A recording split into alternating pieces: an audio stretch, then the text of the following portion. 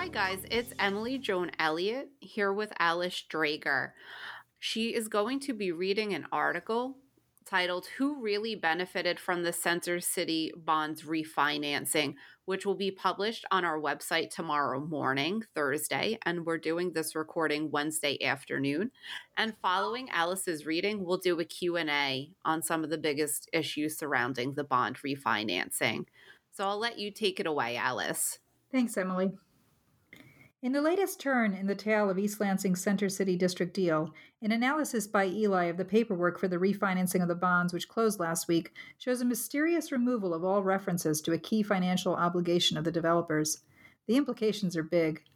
And though the city announced that these refinancing bonds would save about $2.3 million in property tax revenues that would otherwise go back to pay the bonds, the reality appears otherwise. In fact, following careful analysis of material released only after the closing, it appears that the bondholders' refinancing of the 2017 bonds didn't do the city of East Lansing any favors. Instead, with this refinancing, the bondholder did the Center City District developers a big favor. That fact takes on special meaning when you dig into the corporations involved, as Eli has been doing, and recognize this. The bondholder is a company owned by Peter Paul Bell. The lead developer who benefited from this refinancing is Mark Bell, Peter Paul Bell's son. So who did the bondholders' refinancing really benefit? His own family.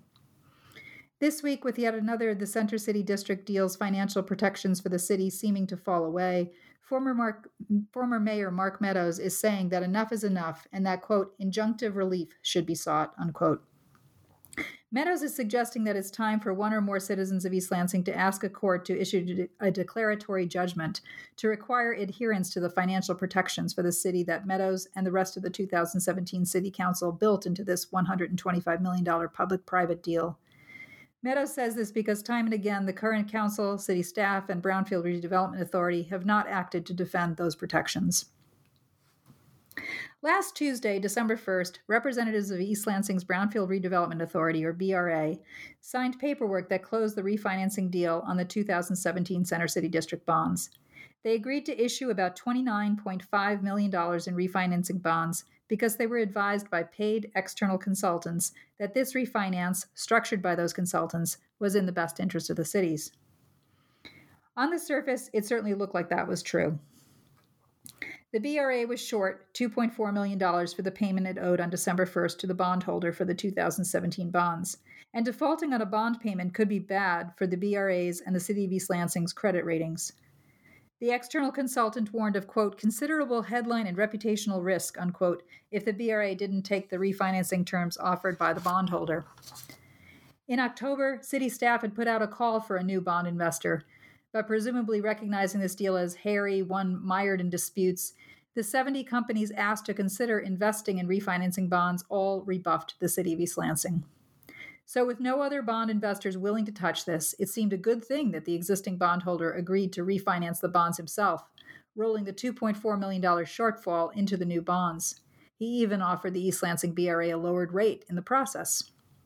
Perhaps most importantly, the financial consultant hired to analyze the deal said that under the proposed refinancing, the new bonds would save about $2.3 million in tax revenues compared to the existing 2017 bonds.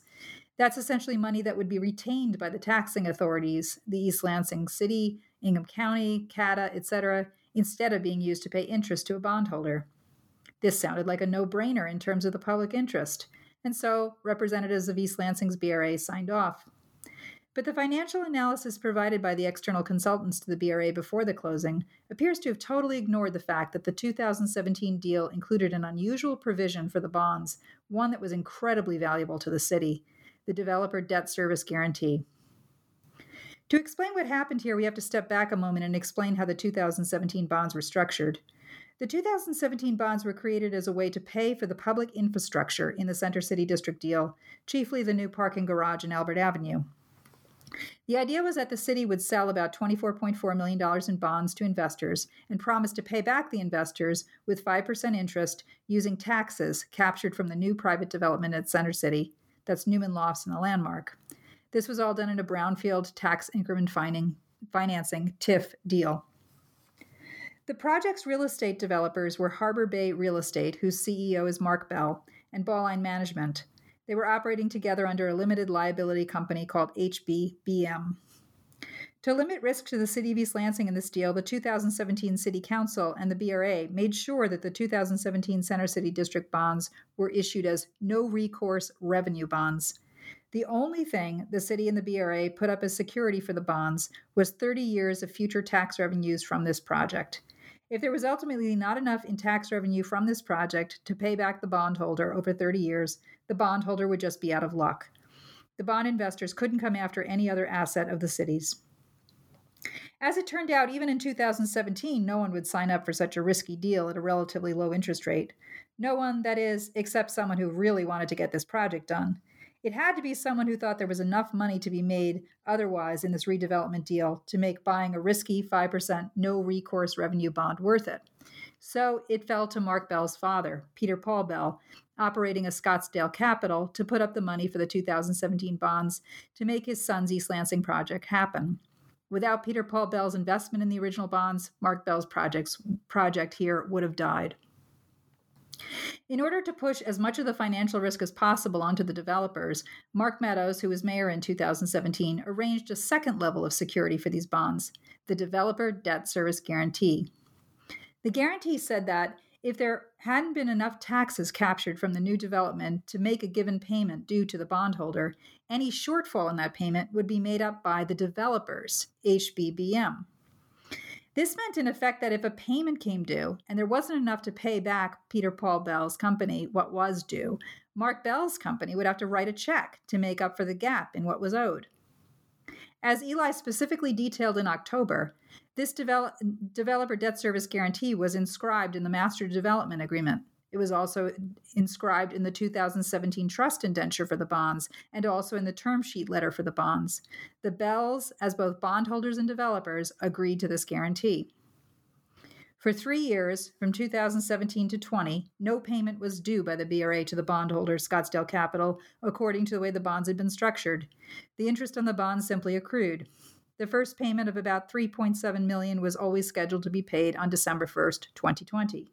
But as December 1st, 2020 approached, it became clear that the BRA had only collected about $1.3 million in new taxes.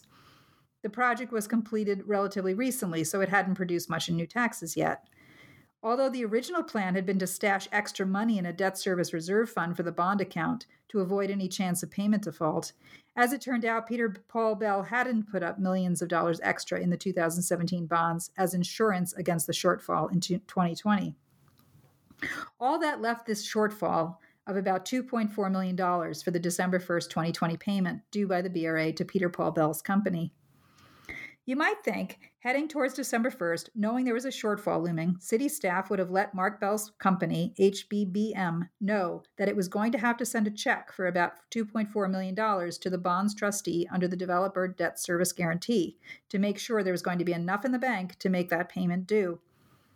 Instead, the BRA was advised by staff that it had to refinance or it would be in default. That turned out to be not really true. Later in November 2020, bond counsel Bill Danhoff of Miller Canfield admitted that the 2017 bond trust indenture says there is no legal default of this bond so long as the BRA is turning over what taxes have been collected. But in September 2020, the BRA members were pressed to vote to refinance under the claim from city staff that they were going to face default otherwise. And on September 24th, they did just that. They voted through a resolution to pursue this refinance. Nevertheless, the understanding at that point in September 2020 was that a refinance would not happen if the refinancing terms weren't in the best interests of the BRA and the city. A financial advisor, a company called PFM, was hired to tackle that best interests question about possible refinancing options. The decision to hire PFM is worth explaining. Before PFM came on the scene back in July 2020, the BRA had heard from another financial advisor that refinancing of the bonds was definitely in the BRA's best interests. That advisor was Brian Loeffler of Robert W. Baird & Company. At the July 9th meeting of the BRA this year, Loeffler used a simple chart that made refinancing look like it was absolutely in the BRA's best interest. In fact, the chart presented by Loeffler was so simplistic as to be almost meaningless, but the starkness of the chart's message seemed persuasive to the BRA. They voted to refinance then. Just after that July 9th vote to refinance, Eli reported that when Loeffler was giving that advice to the BRA before the BRA voted, Loeffler didn't make clear that he was really working for the developers. Our reporting about that meeting caused turmoil and led Mark Bell to launch a PR attack against Eli. A week later, in spite of Mark Bell's back-channel pleading for refinancing, the BRA rescinded the refinance bonding resolution, and they voted to get themselves a financial advisor for themselves before they took another step. A few weeks later, the BRA hired PFM to be the BRA's own advisors. PFM agreed to a fee of $47,500 to be paid only if the BRA closed on the refinancing bonds, perversely creating an incentive for PFM to recommend refinancing because otherwise they wouldn't get paid. PFM then turned around and recommended the BRA also pay Loeffler to help with the refinancing. In the end, PFM was paid $47,500 out of the new bonds for advising the BRA, and Loeffler was also paid an additional $47,500 for, quote, restructuring expense, unquote, of the new bonds. So let's talk about that restructuring and the curious analysis given to the BRA officers. Based on what the city has said about the refinancing bonds, the claim that the new bonds would save about $2.3 million in taxes over their lifetime compared to leaving the 2017 bonds alone appears to have been very significant to the decision to agree to issue and sell the new bonds to Peter Paul Bell's companies under the new terms recommended. But here's the thing. The schedule on which the alleged savings of $2.3 million is calculated, an attachment called Appendix A, does not appear to be based on the real structuring of the original bonds. In the first line of the calculation, PFM shows a whopping big payment of about $4.3 million to the bondholder by the BRA in 2020-21. That's not what really would have happened if the 2017 bonds had not been refinanced. The truth is that the BRA is short $2.4 million for the first payment and may well have been short for the next payment, too. That means that under the developer debt service guarantee, if the bonds hadn't been refinanced, at least $2.4 million of that $4.3 million shown in line 1 of Appendix A would have actually been paid by the developers, not from captured taxes. What's critical to understand at this juncture is just how bizarre and valuable the developer debt service guarantee really was. Not only did it require the developers to make up any shortfalls when payments were due, it did not require the BRA to pay any interest to the developers for the money they put up under the guarantee. And it did not require the BRA to pay the developers back until the bonds were completely paid off, and then only if there was enough tax money left under the tax capture TIF plan. The result of the guarantee was that, if made now, the developer's $2.4 million shortfall patch would not have to be paid back by the BRA for as many as 27 years, and even then with no interest. Because of inflation, by the time the BRA paid back that shortfall patch, $2.4 million would be worth far, far less than it is today. A $2.4 million interest-free loan from the developers to the BRA paid back in 27 years would be worth over $5 million in today's dollars. There would have been additional payment shortfalls in the future on these bonds too, making the guarantee terrifically valuable to the BRA over the life of the bonds. Yet, instead of calculating for the cost of the 2017 bonds by including the huge financial benefit of the developer debt service guarantee, Appendix A appears to assume that the guarantee didn't exist, and the BRA has all the money it needs to make the payments. The result of doing it this way is to cause a huge payout by the BRA in the first year, when a dollar is worth a lot more, relatively, skewing the whole apparent cost of the 2017 bonds to the BRA. In short, the way that PFM ran the analysis makes the 2017 bonds look much more expensive than they really would have been. This makes the 2020 bonds look like they saved $2.3 million. A footnote to Appendix A suggests that the calculation given for the 2017 bonds is quote-unquote conservative, but the opposite effect actually appears to have occurred by ignoring the developer debt service guarantee. Even if the developers defaulted on their obligation, even if they didn't make the payments due under the guarantee, Appendix A appears to be misleading. That's because in the event the developers didn't pay, the BRA would push off the amount owed now into later years when taxes accrued to be able to make those payments when a dollar would be worth relatively less. In sum, it appears that the way the 2017 bonds were calculated in Appendix A assumed wrongly that the BRA had the money to make the full payment that was due on December 1st, 2020. Appendix A also appears to have pretended the developer debt service guarantee didn't exist. It was not a reality-based analysis of the 2017 bonds. But it was what caused the BRA officers to think that they could save $2.3 million in tax revenues by accepting this refinancing offer. Now comes the kicker. We've already seen how the refinance meant that the developer didn't have to pony up now $2.4 million that would only be paid back in something like 27 years with no interest and only if there was enough taxes left in the deal. What's more significant is that the refinance bonds paperwork also completely removed all mention of the developer debt service guarantee. PFM's material simply makes no mention of it. Troublingly, there is also no mention of the guarantee in the 2020 trust indenture, the critical legal paperwork for the 2020 bonds prepared by bond counsel Bill Danhoff of Miller Canfield. Well, one might wonder if PFM knew about the guarantee. It seems very likely Loeffler knew of it, and Danhoff surely knew about it. Danhoff prepared the 2017 trust indenture that had the guarantee in it. Moreover, just 3 weeks before the refinancing bonds closed on December 1st, Councilmember Lisa Babcock called Danhoff to council to ask him questions about the bonds, including about the developer debt service guarantee. At the meeting on November 10th, 2020, Danhoff unequivocally acknowledged the existence of the guarantee. In this clip, you can hear Lisa Babcock asking the question and Danhoff responding. So there's a developer debt service guarantee, often with bonds. I thought, what was that? And I'll just stop asking because I'm not even sure what to ask. Well, the development agreement provided, I believe that the indenture should provide that any bond shortfall had to be paid for by the developer. Oh, okay. So that, but we're, again, the bond purchaser has not indicated that they are looking to that guarantee. We're not, I don't think the authority is going to do that, unless the bond purchaser wants it, or directs them to do it, or, otherwise it's just, it sits out there. I mean, I don't know how good it is. We didn't opine it. I don't think anybody opined on it, but yes, it's there in some form. Note that Danhoff suggested that the BRA would not seek to get the $2.4 million gap money out of the developer because the bondholder hadn't specifically asked the BRA to do it. The truth is the BRA never needed Peter Paul Bell's permission to ask Mark Bell's company to pay up under the developer debt service guarantee.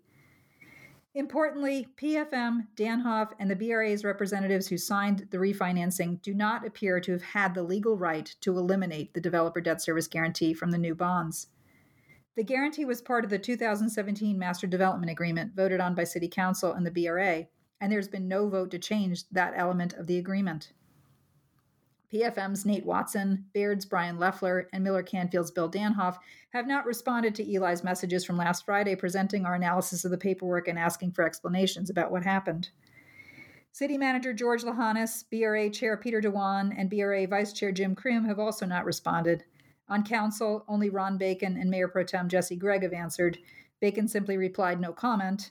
Gregg answered by saying that while she agrees that the removal of the guarantee was a gift to the developers, she believes that the no-recourse nature of the bond ultimately protects the city. She also said she trusts PFM's interpretation and that the city was, quote, allowed under the terms, unquote, of the development agreement to refinance bonds. But Mark Meadows thinks more should be done. Finding Gregg's understanding of the matter frustratingly shallow, that's his words, and seeing that the current city council, city staff, and BRA are making no moves to defend the original protections built into the 2017 deal, former Mayor Mark Meadows told Eli by email on Monday that he believes it's time for court action. Meadows is frustrated by what he sees as the disregard for the developer's debt service guarantee in the refinancing, but he's also troubled by the current BRA's and current city council's failure to recognize and defend a $6 million reduction in the total tax capture voted through unanimously by the 2017 council on June 20th, 2017. And he's frustrated by this council's recent 4-1 vote to let the developer continue to rent to people under age 55 at Newman Lofts, contrary to the deal that was made in 2017. Lisa Babcock was in the minority in wanting to hold the developer accountable for that age restriction. Meadows, who resigned from council in the midst of all of this, is now suggesting that one or more citizens could, quote, seek a declaratory judgment, unquote, from a court with regard to the 2017 deal, determining, quote, that those limitations and responsibilities still exist, and the relief would be that the city, the BRA, and the developer would have to abide by them. So thank you for doing that reading, Alice. I was wondering if you could just provide, in summary, what you found were the most important changes between 2017 and 2020 for the bond deals. Really, I think the most important change is the elimination or the apparent elimination of the developer debt service guarantee. That is an incredibly valuable provision, and I'm really quite stunned to find that it's not there. And Meadows, when I talked to him, was quite stunned as well. But another important difference, I think, is the interest rate is lowered. So the interest rate dropped from 5% to an average of about 4.2 or 4.3%. But because the bonds now extend out another 30 years, and because they're at a greater amount, you can't simply assume that a lower interest rate means a better deal. And as I said in the article, you really have to understand that the way you have to run these numbers is reflective of the actual deal that was made, not just simply the length of the bond, the interest rate, and the amount of the bond. That's not enough to understand it. Right. So we know that the city opted to refinance the bonds, but did they have other options available to them? Yes, the city could have simply not refinanced. The city was not required to refinance. According to the trust indenture, it just had to take necessary measures to attempt it. And the city did that. It did attempt to refinance the bonds. It went out and sought 70 investors, all of whom said no thanks. Right. It fulfilled its obligation to the bondholder by attempting to do a refinance. It did not have to accept the terms offered by the bondholder. Nothing required them to accept the terms. Okay, so my follow-up is the city doesn't refinance in this alternate reality. Then what happens? What should have happened at that point is that the city should have asked HBBM, the developers, to make up the payment gap under the developer debt service guarantee, which would have been about $2.4 million. That money would have gone into the trust account, and that would have been used to pay the bondholder. Mm-hmm. And that would have kept happening every time that there was a gap. And we would have simply paid the bonds off over the course of the total 30 years of the bonds. So a question I have is, why does the city not have advisors, financial advisors, and legal advisors available at all times for development deals?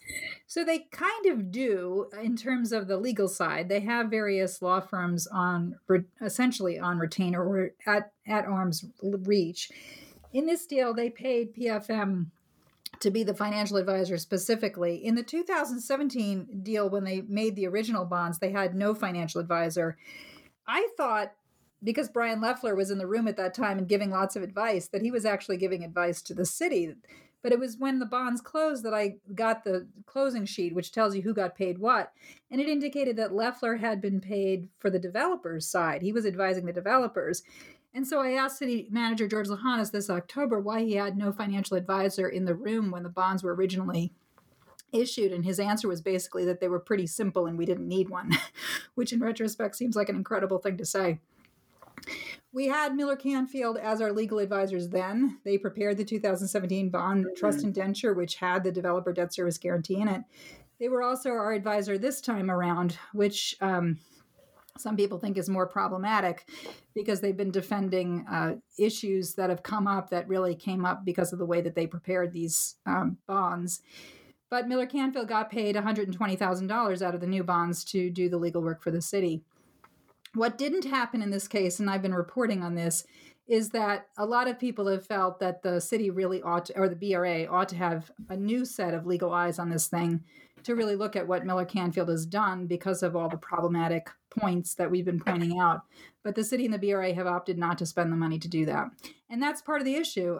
As one person in the business said to me, East Lansing will step over a quarter we'll step over $1 to save a quarter.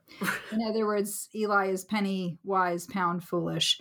That it would make a lot more sense to pay good advisors to advise us whether or not the bonds close, because you don't want to accidentally incentivize an advisor to convince you to buy something, right? Right. And that we should probably have a second group of legal eyes on this stuff. And one option would be to have Foster Swift do it, who's now the city attorney. They certainly have people qualified to do this kind of work. Thank you. So you had said in your article how different entities have the right to remove the guarantee. Can you explain a little about why they don't have that right and how they might be able to, how they could have taken a different path to do that, to remove the guarantee? Sure. So Meadows is pointing to three aspects of the deal right now that City Council, either through inaction or through action, have essentially changed, but without properly actually changing the agreements. So in 2017, one of the things that the City Council wrote very clearly into the deal, and all of the parties agreed to it, that was the Downtown Development Authority, the DDA, the BRA, the City Council, and the developers, and the bondholders in terms of the bonds, agreed to, is that Newman Lofts would have a restriction to people aged 55 and up. And City Council recently took that 4-1 vote basically to allow the developers to get away with for another 60 days, not, in fact, adhering to that rule. But much more significant are the two things related to the bonds. One that Meadows has pointed out repeatedly is that City Council on June 20th, 2017, voted through a limitation on the tax capture to about $50.2 million. Dan Hoff of Miller Canfield has been claiming steadily that the real number is $56 million, which appears in the TIF plan. But Meadows has been absolutely insisting Council limited it, in fact, to $50 million. So there's a $6 million gap that Dan Hoff just proceeds forward, and the BRA has been proceeding forward, and the City Council basically has been proceeding forward, assuming the 56 is the real number. One of the things Meadows says is that, no, Council voted through a tax limitation of $50.2 million, and you have to adhere to that, or you have to change the agreement. But the current City Council has not changed the agreement. They're just acting as if it really says 56. And they're doing so on the advice of Dan Hoff, but that is one of those places where people feel that we really should get another set of legal eyes, because it looks like Dan Hoff is kind of defending himself by having not made all the paperwork appropriately match up. And then the third big one is this issue of the developer debt service guarantee. That was put into the master development agreement. That was put into the trust indenture. Basically, if you wanted to change that, if City Council or the BRA wanted to ignore that, you'd have to change the master development agreement. This is a many page long, it's about 270 pages long, I think, agreement that has that in it. They'd have to do a new vote. They'd have to go in and do an amendment to the contract, and they haven't done that. So that's very problematic. Sure. And my last question for you is, Mark Meadows, in kind of the series of articles we've had in the last few months, has a lot of ideas of what other people should be doing, whether it's City Council or the citizens of East Lansing. And truth be told, when I read these articles, I just imagine him as Deep Throat. Like, because it's about a parking garage too, I just see him standing in the shadows of the empty parking garage whispering information to you, although I know that's not how he actually relays information. No, it's by phone and email, but okay, right. Yes. That's just the image I have of him, though, is like in a trench coat. But is there anything he could be doing? Because he's laid out very well what other people's options are. Yes, he could absolutely come forward. He could absolutely come forward to the meetings. And I asked him that question. He didn't respond to that question. Why doesn't he just come forward to the meetings and speak to these things? You're right. He's been slipping notes to a lot of people besides me about the way the deal was actually structured and why doesn't he come forward? So one of the things we have to remember is that the BRA voted through the original refinancing resolution on July 9th. Eli made a stink about what had happened at that meeting. The BRA was set to rescind the resolution on July 15th at noon, and about a little more than 12 hours before that, I guess it was more like 16 hours before that, Mark Meadows resigned from City Council. So the night before the BRA withdrew the first bonding resolution, Meadows resigned. He didn't mention this deal at all in his resignation. What he said is he was unhappy with the way that the City Council majority, which was Aaron Stevens and Lisa Babcock and Jesse Gregg, had gone about firing City Attorney Tom Yaden. Ruth Beyer, who was mayor at the time, also resigned at that moment. So Meadows took himself out of the picture in terms of being able to sit on these meetings. But that said, he absolutely can come forward in public comment. He absolutely can write formal letters to the city council or the BRA and ask that they be part of the public record, and he's chosen not to do that. When I've asked other people why they think that's happening, they suggest that because Meadows is a lawyer with a lot of experience in politics, and he knows pretty well that he probably knows that this is probably headed for regulators. That regulators are probably at some point going to become extremely interested in what happened with all of this. And once they show up, there's going to be potentially not just that, but potentially also lawsuits. And there's going to be depositions and all sorts of accusations made all over the place. So I think he's being lawyerly, frankly, and he's being careful about who he says what to. So but you're right. It does have this feel of like he's lurking in the shadows, tossing me notes. Right. I should make clear, I don't accept anything anybody tells me. I look everything up, I check everything, and I double check everything. And when we're doing a story like this, I call people who know what the hell they're doing, and I say, check my work for me. And that's part of why I wrote to PFM and Miller Canfield and Loeffler and said, here's my analysis, let me know where I'm wrong. And they haven't responded to that because, I want to make sure that I have it right. And that's why it's taken us a long time to bring this story forward, about a week, because I've tried to make sure that I've got it right. Yes, Alice has her bond people, as she says when she's on the phone and can't speak. And the reason, by the way, that those people can't just come forward and discuss this with their names is because, they have professional lives. It's the same reason why the Washington Post constantly tells us that, sources in the White House who cannot be named say X, Y, or Z, because people have complicated professional relationships and talking to reporters can be highly risky for them. And certainly coming out and saying that, this group or that group presented information that's problematic or interpreted things in a problematic way is dangerous for them. It's only, it's less dangerous for us because we're the press, but also because I check everything. As Emily knows, yes. I get pretty obsessive about fact checking. If I'm wrong, we'll publish a correction. But so far, I don't think we're wrong in this analysis. I think we're absolutely right. Yes, I think people have expressed annoyance, but no one has said where we're wrong. Well, the people have expressed annoyance, we should make clear, is Harbor Bay Real Estate. that they launched an elaborate attack on Eli and specifically on me in the middle of all of this in an attempt, I think, to shut us up. And, well, that didn't work, right? We proceed forward. In fact, I think the number one rule of journalism is if you're on an interesting story and a source tries to shut you up, you pay more attention. And that's how Eli's taken that approach, because there must be something ever more interesting. And in this case, that has certainly been true. It's been getting ever more interesting. All right. Well, that's all I had question-wise for you, Alice, unless you feel that we missed something that the listener should know. No, I think that's good, Emily. We appreciate that our readers and our listeners are willing to get into the weeds with us on this stuff. This is not an area of expertise for any of the people on the Eli reporting staff, but we really feel it is super important to bring these things forward. I'm constantly reminded that in 2017, when Bill Danhoff of Miller Canfield was advising the city council on this deal, one of the things he said is that when these things default, you never hear about it because it's too complicated for reporters to cover. And so every now and then I go back to that videotape and laugh. He's not wrong that it's really, really hard to cover this stuff. And Emily knows that I've reworked this draft 1,000 times to try to turn it into English without losing the nuances that are important to capture. So yes, thanks. I was the stand-in of the average reader who wouldn't know all the technicalities and constantly was like, well, who's doing what? What does this word mean? So it's gone through many, many phases of change. And she's done a great job with the editing. So let me just remind folks, if this is the kind of level of reporting you want for East Lansing, if you want Eli to be here, nobody else is going to do this kind of reporting. Nobody. So eastlansinginfo.news/donate. All right. Thanks, Alice. Thanks, Emily.